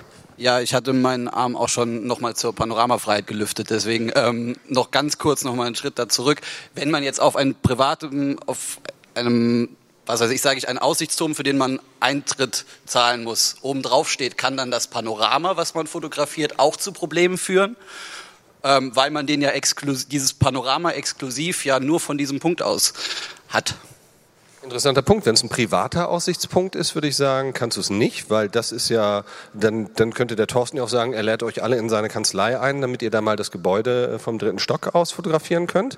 Ob du dadurch, also mein Verständnis der Panoramafreiheit ist, dass es halt öffentlich zugänglich ist man könnte darüber diskutieren, wenn ein Park im Privatbesitz ist oder ein Wanderweg im Privatbesitz ist, aber der Zugang ist komplett unreglementiert. Also da kann jeder einfach so durchspazieren. Würde ich sagen, ja, kann sich die Panoramafreiheit auch darauf erstrecken. Und dann ist in der Tat, das ist eine interessante Frage, wenn du jetzt einen Euro löhnen musst, um da durchzugehen, theoretisch ist das ja immer noch relativ frei zugänglich. Jeder, der den Euro zahlt. Also ja, das sind so Grenzfälle, ne? Also können Sie jetzt nicht richtig beantworten, glaube ich. Was sagst du denn? Also privat ist nicht öffentlich. So, Punkt. Ja. So, ne? Also ja, im Zweifel ist es nicht gestattet, das Foto dann zu veröffentlichen. Aber da muss sich dann erst noch der Architekt finden, der dann klagt. Das muss man auch dazu sagen. Ne? Machen wir weiter. Ich weiß nicht, wer von euch kennt Der Poet? Niemand, interessant, 2, 3. Ich kannte ihn vorher auch nicht, muss ich gestehen. Der Hintergrund ist wohl, dass angeblich Denno Licina Bücher schreibt, so eher im emotionalen Bereich, soweit ich das richtig verstanden habe. Da ging es um das Thema Plagiat und dass er halt so Sinnsprüche genommen hat, die andere Leute auf Twitter vor allem gepostet haben und die dann in seinen Büchern verbraten hat. Hinzu kam, dass er sich häufig bei englischsprachigen Vorlagen bedient hat und die ins Deutsche übersetzt hat. Wohl relativ erfolgreich gewesen ist dann später irgendwie rausgekommen ist, nee, der klaubt sich anscheinend relativ viel Krempel von anderen Accounts zusammen und hat es irgendwie ziemlich drauf, das dann so im Paket als eigene Werke auszugeben. Da gab es dann so ein bisschen wieder dieses Aufleben der unsäglichen Debatte, können Tweets urheberrechtlich geschützt sein oder nicht. Ich kenne noch von vor ein paar Jahren den Fall, dass jemand einen lustigen Tweet abgesetzt hat, da war es irgendwie, das war irgendwie ein ziemlich kalter Sommer, also wirklich kalt, irgendwie so 15, 16 Grad oder so nur und da gab es einen Tag mal 20 Grad und dann hat er irgendwie getweetet, oh Gott, heute war es so warm, 20 Grad, mir ist vor Schreck der Glühwein aus der Hand gefallen. Fanden die Leute in dem kalten Sommer sehr lustig und irgendjemand hat eine Tasse damit bedruckt und so und da wollte er dann dagegen vorgehen, weil das ja sein Originalwitz gewesen wäre. Da war dann aber so ziemlich die einhellige Meinung, nee, das ist jetzt, da kam es nicht auf die Kürze an, sondern eben, dass es nicht sonderlich originell war. Das war ein Witz, aber die Formulierung, nichts daran war jetzt irgendwie so, dass man sagen würde, ey, das ist urheberrechtsschutzwürdig. Hier ist es jetzt so, dass durchaus Tweets urheberrechtlich geschützt sein können. Das sind aber so Ausnahmefälle halt. Es gibt auch wie hieß der Münchner Künstler noch? Valentin, ne? Wo hätte ich schon gedürft, aber können habe ich nicht gewollt, glaube ich, war der Spruch. Irgendwie so in die Richtung. Und da ging das vor das LG München. Da hatte jemand so eine Zitatseite im Internet. Auch dieser Spruch hätte in einen Tweet gepasst. Ihr merkt, worauf ich hinaus will. Da hat das Gericht gesagt, nee, den Satz darf man nicht kopieren, weil, und die Begründung war so fantastisch, es sei so ein Wort drin und Valentin sei so ein bajuwarischer Wortakrobat gewesen und all das hätte sich also wirklich ausgedrückt in dem Satz und da gab es halt zum Beispiel ein Urteil, wo ein Textfragment oder ein Spruch, der wirklich in einen Tweet reingepasst hätte, geschützt ist, muss man sagen, nicht gewesen wäre, sondern ist so. Und genau dem, und da wir euch ja immer aktuelle Fälle vorstellen wollen, das ist einer. Manche Leute kommentieren dann auch darauf,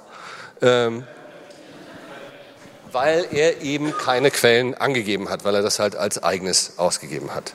So, Herr Feldmann. Mir fällt da noch ein, Gedichte werden übrigens in letzter Zeit häufig abgemahnt. Was, Gedichte? Also, ja, Gedichte. Also, wenn man irgendwie... Ja, so im Textbereich, wenn ihr irgendwie so, hatte ich neulich Gedichte zur Geburt, hat irgendjemand auf seine Website gepackt, weil er ein Kind bekommen hat, fand er schön, zack, Abmahnung. Das ist ein Fall, der ist ein halbes Jahr alt, meine ich. Rechts ist eine Bloggerin, die dieses Foto auf ihrem Instagram-Account gepostet hat und ihr Outfit dort gesagt hat, habe ich nicht ein tolles Outfit an, ich sehe aus wie eine BVG-Tram. Und das hat die BVG im Rahmen dieser, wie ich finde, sehr schönen Kampagne aufgegriffen, dieses Motiv, und es ein bisschen satirisch aufbereitet mit dem Spruch, Bloggerin kann jede, werde Busserin. Und es gab tatsächlich für die BVG und die Agentur, die das gemacht hat, einen Shitstorm, weil ein Plagiatsvorwurf erhoben wurde durch die Dame. Und der ist aber, glaube ich, alles im Sande verlaufen.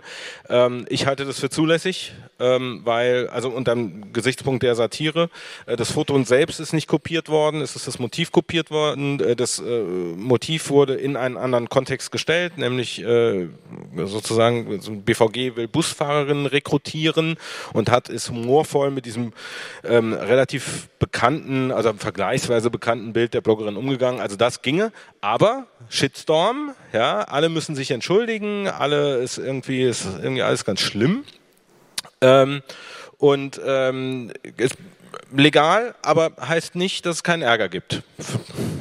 So, dann gibt es eine Frage dazu.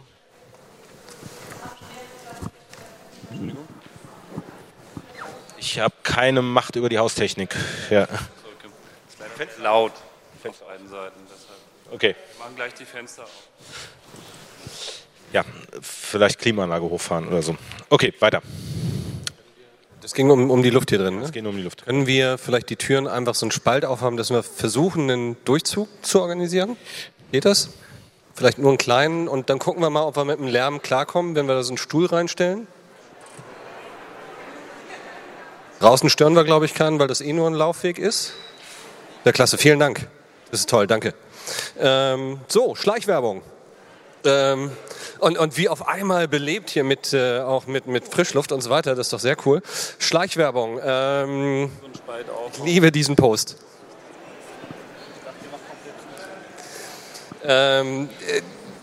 Ich selber habe dann drüber nachgedacht, so klischeemäßig das ist, wieder Geschichte aus meinem eigenen Leben, ob ich mir im Moment einen Hund anschaffe, es gibt auch einen Kandidaten, da ist Patsch, abgesehen davon, ob ich das auf die Reihe kriege, den irgendwie in Berlin gut unterzukriegen, sehe ich nur einen Konflikt, wenn ich wirklich Patsch ins Haus hole, dass dieser Kerl mit einem Post auf Instagram mehr Follower zieht, als ich auf Twitter habe. Und da sehe ich das einzige Konfliktpotenzial. Aber abgesehen davon wollten wir uns eigentlich über Schleichwerbung unterhalten und das eben Kandidaten auf Instagram, Influencer-Marketing. Und da gab es eben den Beschluss vom KG Berlin 2017 und vielleicht sollten wir das etwas ausführlich einfach vorlesen. Wer in seinem Instagram-Auftritt Modeartikel und Kosmetika präsentiert, hierbei sprechende Links unmittelbar zu Internetauftritten der betreffenden Unternehmen setzt und dafür nach Lage der Dinge Entgelte oder sonstige Vorteile wie zum Beispiel Rabatte oder Zugaben erhält, wie etwa auch die kostenlose Überlassung der präsentierten Produkte, kann lauterkeitsrechtlich dazu verpflichtet sein, den kommerziellen Zweck in dem Auftritt ausreichend kenntlich zu machen. So, das ist im Grunde genommen die gerichtliche Fassung in einem Absatz dieses Auftragsdatenverarbeitungsvereinbarung. Also in einem langen Satz ganz viel gesagt, was man auch kurz sagen könnte. Wenn man Werbung platziert, dann muss die Werbung als Werbung gekennzeichnet sein und Werbung ist halt im Grunde genommen ein Appraisal für ein Produkt oder für eine Firma, für einen Dienst, wenn ich eine Gegenleistung dafür bekomme. Und da gab es viel Diskussion in den letzten Jahren, auch hier auf der Republika. Wo fängt das denn an? Also was ist jetzt eine relevante Gegenleistung? Da gibt es auch Kollegen, die sagen, naja, 50 € oder so, wenn ich das als Gegenwert kriege, das ist keine Werbung, weil das ist keine relevante Gegenleistung, keine relevante Vergütung. Hier KG Berlin, Kammergericht Berlin spricht ausdrücklich davon, dass auch das Überlassen der Produkte im Kosmetikabereich bereits eine relevante Gegenleistung sein kann, so dass das als Werbung zu qualifizieren ist, in welchem Fall ich es dann auch als Werbung zu kennzeichnen habe. Die spannende Frage, die ich dabei finde, ist, was passiert denn, wenn ich das Produkt nicht bekomme, mir das Produkt selbst kaufe, aber dann einen Affiliate-Link setze?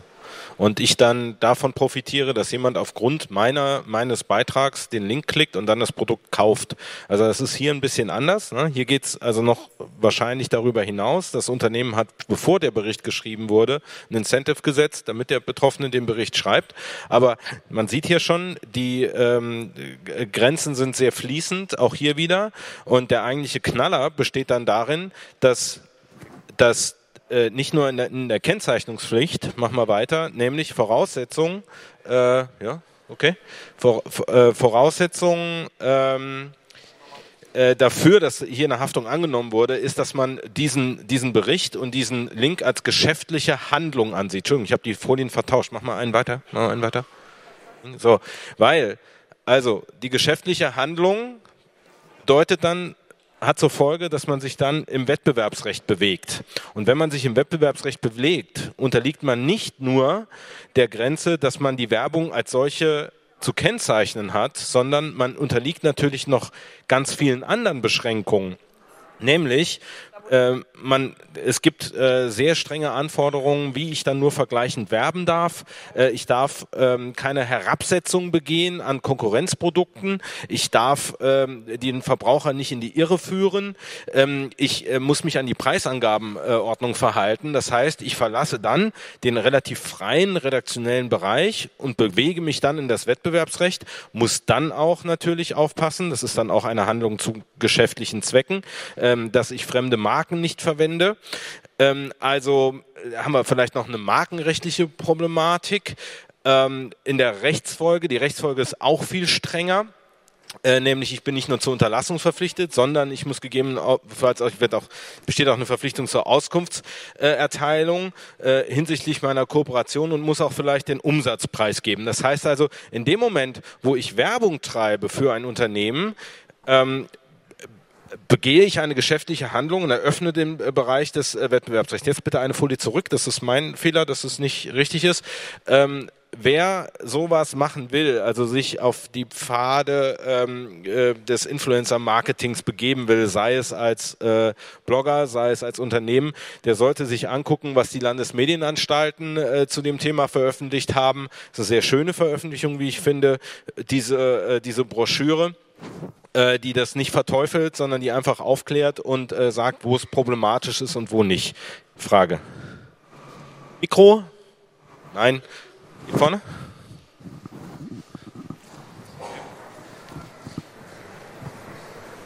Hi, würdet ihr die Baden-Württemberg-Geschichte unter die KG-Entscheidung einordnen? Kennzeichnungspflichtig, dass der Baden-Württemberg-Stand vorne aufruft, für Baden-Württemberg Werbung zu machen und dagegen Entgelt in Form von Freigetränken austeilt. Habe ich nicht gesehen, sorry. Henning, hast du es gesehen? Ich weiß es nicht. Wenn ich dich richtig verstehe, das haben wir in den letzten Jahren auch gemacht. Entschuldigung, du drehst gerade daran, den Freibierstrom für alle Beteiligten abzudrehen. Ich weiß nicht. Ja, siehst du, bist super populär. Also um darauf hinzuweisen, korrigiere mich, wenn ich es falsch wiedergebe, wenn ihr vorne an den Stand von Baden-Württemberg geht, kriegt ihr ein Freibier, Tannenzäpfel, glaube ich, ne? Zäpfle. Wenn ihr irgendwie einen Tweet absetzt mit, was musst du reinschreiben? Freibier. Bern ist besser oder so, ne? Nee, was musst du reinschreiben? Hashtag Freibier. Ah, okay, Heubier, genau. Würde ich jetzt mal nicht... Interessanter Punkt. Ich finde, statt der 50-Euro-Grenze sollte man eine 1-Euro-Grenze einsetzen. Dann sind wir da nämlich schon mal raus. Ja, also ich würde jetzt mal sagen, das ist kein wirkliches Entgelt. Ja, also hat keinen Entgeltcharakter. Daran würde ich scheitern lassen. Aber das ist super interessant. Spaß. Ja, aber es sind wirklich, wenn wir drüber nachdenken. Richtig. So viel Gedanken haben wir uns selten über Bier gemacht, ne? Ja. Wir sind eben gegängelt worden auf Twitter auch so. Ja, noch kurz Feldblock und Fragen. Krieg verheddern sich im Urheber. Ganz kurze Fragen. Jetzt noch dazu, bitte. Ja, nur ganz kurz zu der Broschüre zu den Medienanstalten. Ist die vor kurzem überarbeitet worden? Weil die letzte Fassung, die ich kenne, da sagen die Kennzeichnung bei Instagram mit dem Hashtag AD, also Hashtag wäre okay, jetzt ist aber, wenn ich mich richtig erinnere, das mit diesem Rossmann-Urteil doch weitestgehend einkassiert worden. Deswegen, also die Broschüre ist auch nicht unbedingt das Gelbe vom Ei. Kann sein, ja. Also natürlich, das Recht ist ein moving target und ob die Broschüre da jetzt immer up-to-date ist, also auf jeden Fall noch zum Abruf wird sie bereitgehalten und eine Behörde, die falsche Informationen preisgibt, müsste das entfernen. Also danke für den Hinweis. Vielleicht mal Mail an die Landesmedienanstalten schicken und dann gucken wir mal, was die dazu sagen. Eine Frage war hier vorne noch. Habe ich es richtig gesehen? Um ganz kurz nochmal darauf einzugehen, interessanter Punkt übrigens auch. Wir sagen ja, Werbung muss als solche gekennzeichnet sein. Also Werbung muss klar als Werbung gekennzeichnet sein. Und natürlich gibt es dann so ein bisschen Möglichkeiten, das zu verschleiern, dass man sagt so Appraisal oder Sponsored Post, wo, glaube ich, jeder, der so ein Netizen ist, einigermaßen Ahnung davon hat, was das heißt, nämlich, dass ein bezahlter Post ist. Aber dem Gesetz kommt es halt nicht auf die Netizens oder eine spezielle Gruppe an, sondern um den normalen Empfänger. Und da gibt's halt verschiedene Gerichtsentscheidungen, die auch, glaube ich, sogar schon Sponsored Post, was ich finde relativ eindeutig ist, als unzureichend gebrandmarkt haben und wo dann wirklich am Ende bei diesen Entscheidungen nur ganz klar Werbung als die im Grunde genommen einzig wahre Kennzeichnungsmöglichkeit übrig blieb. So, Entschuldigung, hier war noch, du hattest, glaube ich? Ich wollte nur etwas augenzwinkernd die Frage stellen, wenn ich den Hashtag Freibier verwende, also ich sage das jetzt gerne nochmal, damit alle, die über diese Veranstaltung twittern, ein Freibier kriegen können, dann lobt man doch weder Baden-Württemberg noch eine bestimmte Biermarke, noch muss man irgendwie einen Zusammenhang mit Biertrinken herstellen, außer dass das in einem Hashtag drin steht. Ist das dann Werbung? Na, hast ja gesehen, es kommt dann drauf an schon, dass du irgendeine Werbemaßnahme für das Unternehmen erbringst. Ja? Also die kann sich dann aus dem Inhalt ergeben, die kann sich aus dem Link ergeben. Käme dann auf den gesamten Kontext an, aber erstmal nein, zunächst mal nein. Ja. Also Tipp, wenn man das ohne Werbung für den Stand twittert, dann ist man auf der rechtlich sicheren Seite. Trotzdem Werbung sein. Also ist eine Frage, was willst du dem Leser sagen? Ja, so, und wenn du dem da was verbirgst hinter dem Begriff Freibier, da kann sich auch Werbung hinter verbergen. So, wir sind eben angepinkt worden, dass Feldblock und Kriegsrecht verheddern sich im Urheberrecht. Ja. Das heißt, wir würden jetzt gerne noch, wir haben noch keine Zeit, wir haben noch ungefähr 12 Minuten. 12 Minuten. Ja, 12, okay. Und die würden wir gerne mit euch zusammen verbringen und der DSGVO. Das war so ein bisschen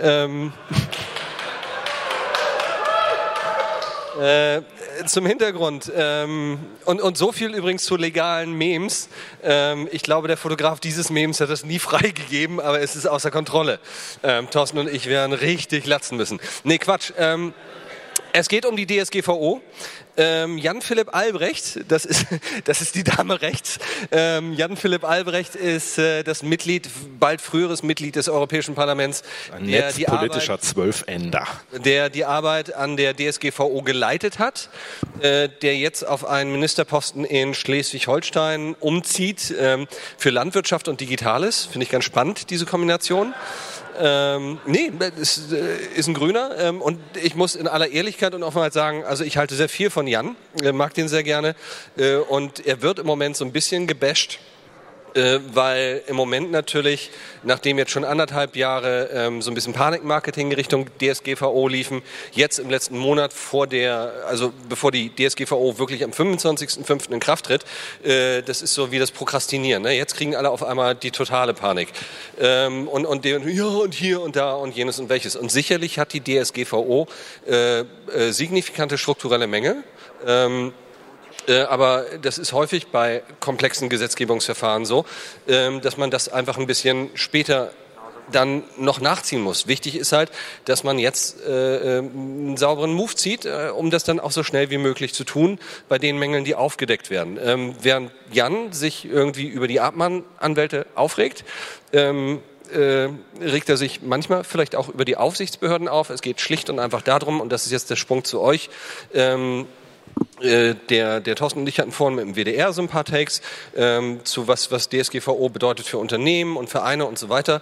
Und jetzt geht es aber natürlich bei euch darum, wie sieht es aus, wenn ich einen Blog habe, wenn ich einen Instagram-Account habe, was muss ich denn alles machen? Und es gibt Leute, die auch relativ prominente Leute, die gesagt haben, oh Gott, ich schalte meinen Blog ab oder ich habe ihn schon abgeschaltet, weil das kriege ich alles nicht mehr hin und so weiter und Strafen und 20 Millionen. Bullshit! Ehrlich gesagt. Weiß nicht, ob du siehst es vielleicht ein bisschen sachlicher, aber natürlich, es gibt auf einmal eine größere Klarheit darüber, dass ich als Webseitenbetreiber mich um bestimmte Dinge kümmern muss und die sind kompliziert und das ist auch nicht so einfach, aber das war unter dem BDSG vorher nicht so viel anders. Also einfach irgendwelche Daten von meinen User, also von Leuten, die kommentieren, zum Beispiel rüber zu schießen auf Server in den Vereinigten Staaten, das war vorher auch so schon nicht zulässig. Einfach jedes Plugin einzubauen und nicht wissen, was dieses Plugin dann, wenn ich da ein Gravatar habe, dann mit den Nutzerdaten macht, das war vorher auch nicht unproblematisch. Also insofern denke ich nicht, dass die Aufsichtsbehörden da gerade Bloggern und Netizens jetzt einen riesen Stock zwischen die Beine schmeißen werden. Und mal ganz im Ernst, die haben im Moment echt anderes zu tun, als sich um irgendwelche Blogs zu kümmern.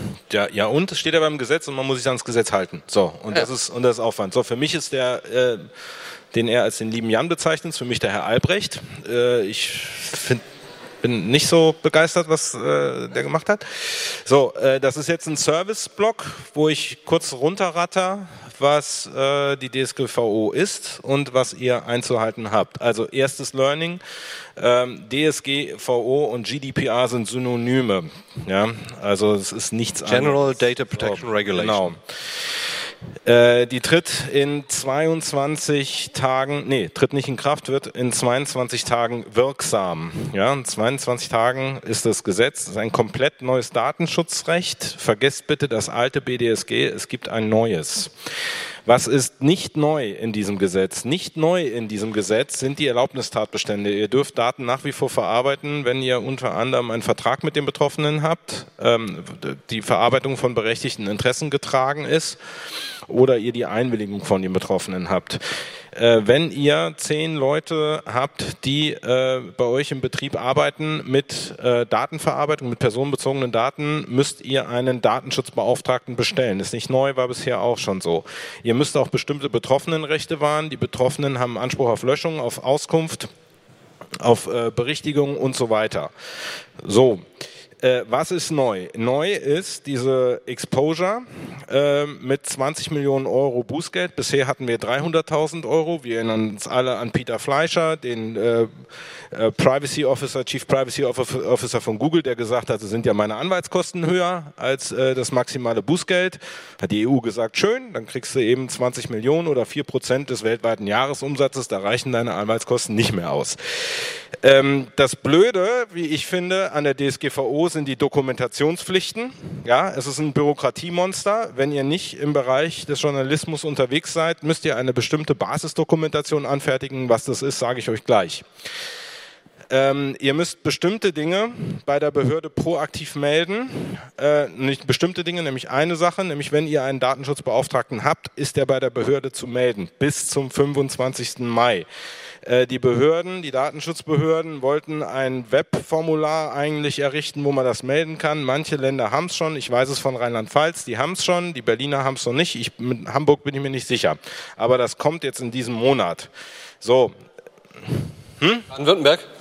Baden-Württemberg, Stefan Brink hat es dann auch schon gemacht. Stefan Brink ist einer der richtig guten Datenschützer. Und da muss man sich vorstellen, das ist gerade diese Meldepflicht, finde ich, ist eine ziemliche Falle. Also das heißt, wenn ich dann eine Landesdatenschutzbehörde wäre, dann müsste ich mir einfach nur 2 Listen machen. Links die Liste, welche Unternehmen habe ich in meinem Land, rechts die Liste von den Unternehmen, die ihren Datenschutzbeauftragten gemeldet haben. Und das Delta, das dazwischen ist ein Datenschutzverstoß, der mit einem Bußgeld bewährt werden kann. Das müsst ihr machen, wenn ihr eine Privacy Policy auf eurer Website habt, aktualisieren, bitte lesen, Artikel 13, Artikel 14 DSGVO und neu ist auch das sogenannte Kopplungsverbot. Das heißt, jetzt wird's kompliziert. Also wenn ihr dürft den Abschluss eines Vertrages nicht von der Einwilligungen in Datenverarbeitungsvorgänge abhängig machen, die über die Vertragserfüllung hinausgehen. Das ist das Kopplungsverbot, betrifft zum Beispiel den Fall, dass man sagt, ihr betreibt einen Online-Shop und sagt irgendwie, ich brauche deine Daten, um den Kaufvertrag zu erfüllen, und dann darüber hinaus dürft ihr nicht den Abschluss dieses Kaufvertrags davon abhängig machen, dass ihr die Daten auch verkauft, auf Basis einer Einwilligung. Das ist in Artikel 7 Absatz 4 DSGVO jetzt verboten.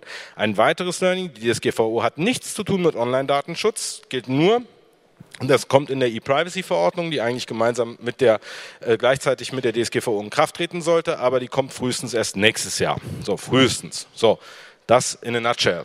Genau, und die Nutshell gibt uns jetzt noch 2 Minuten Zeit, weil wir haben hier ein Hard-Cut-Off.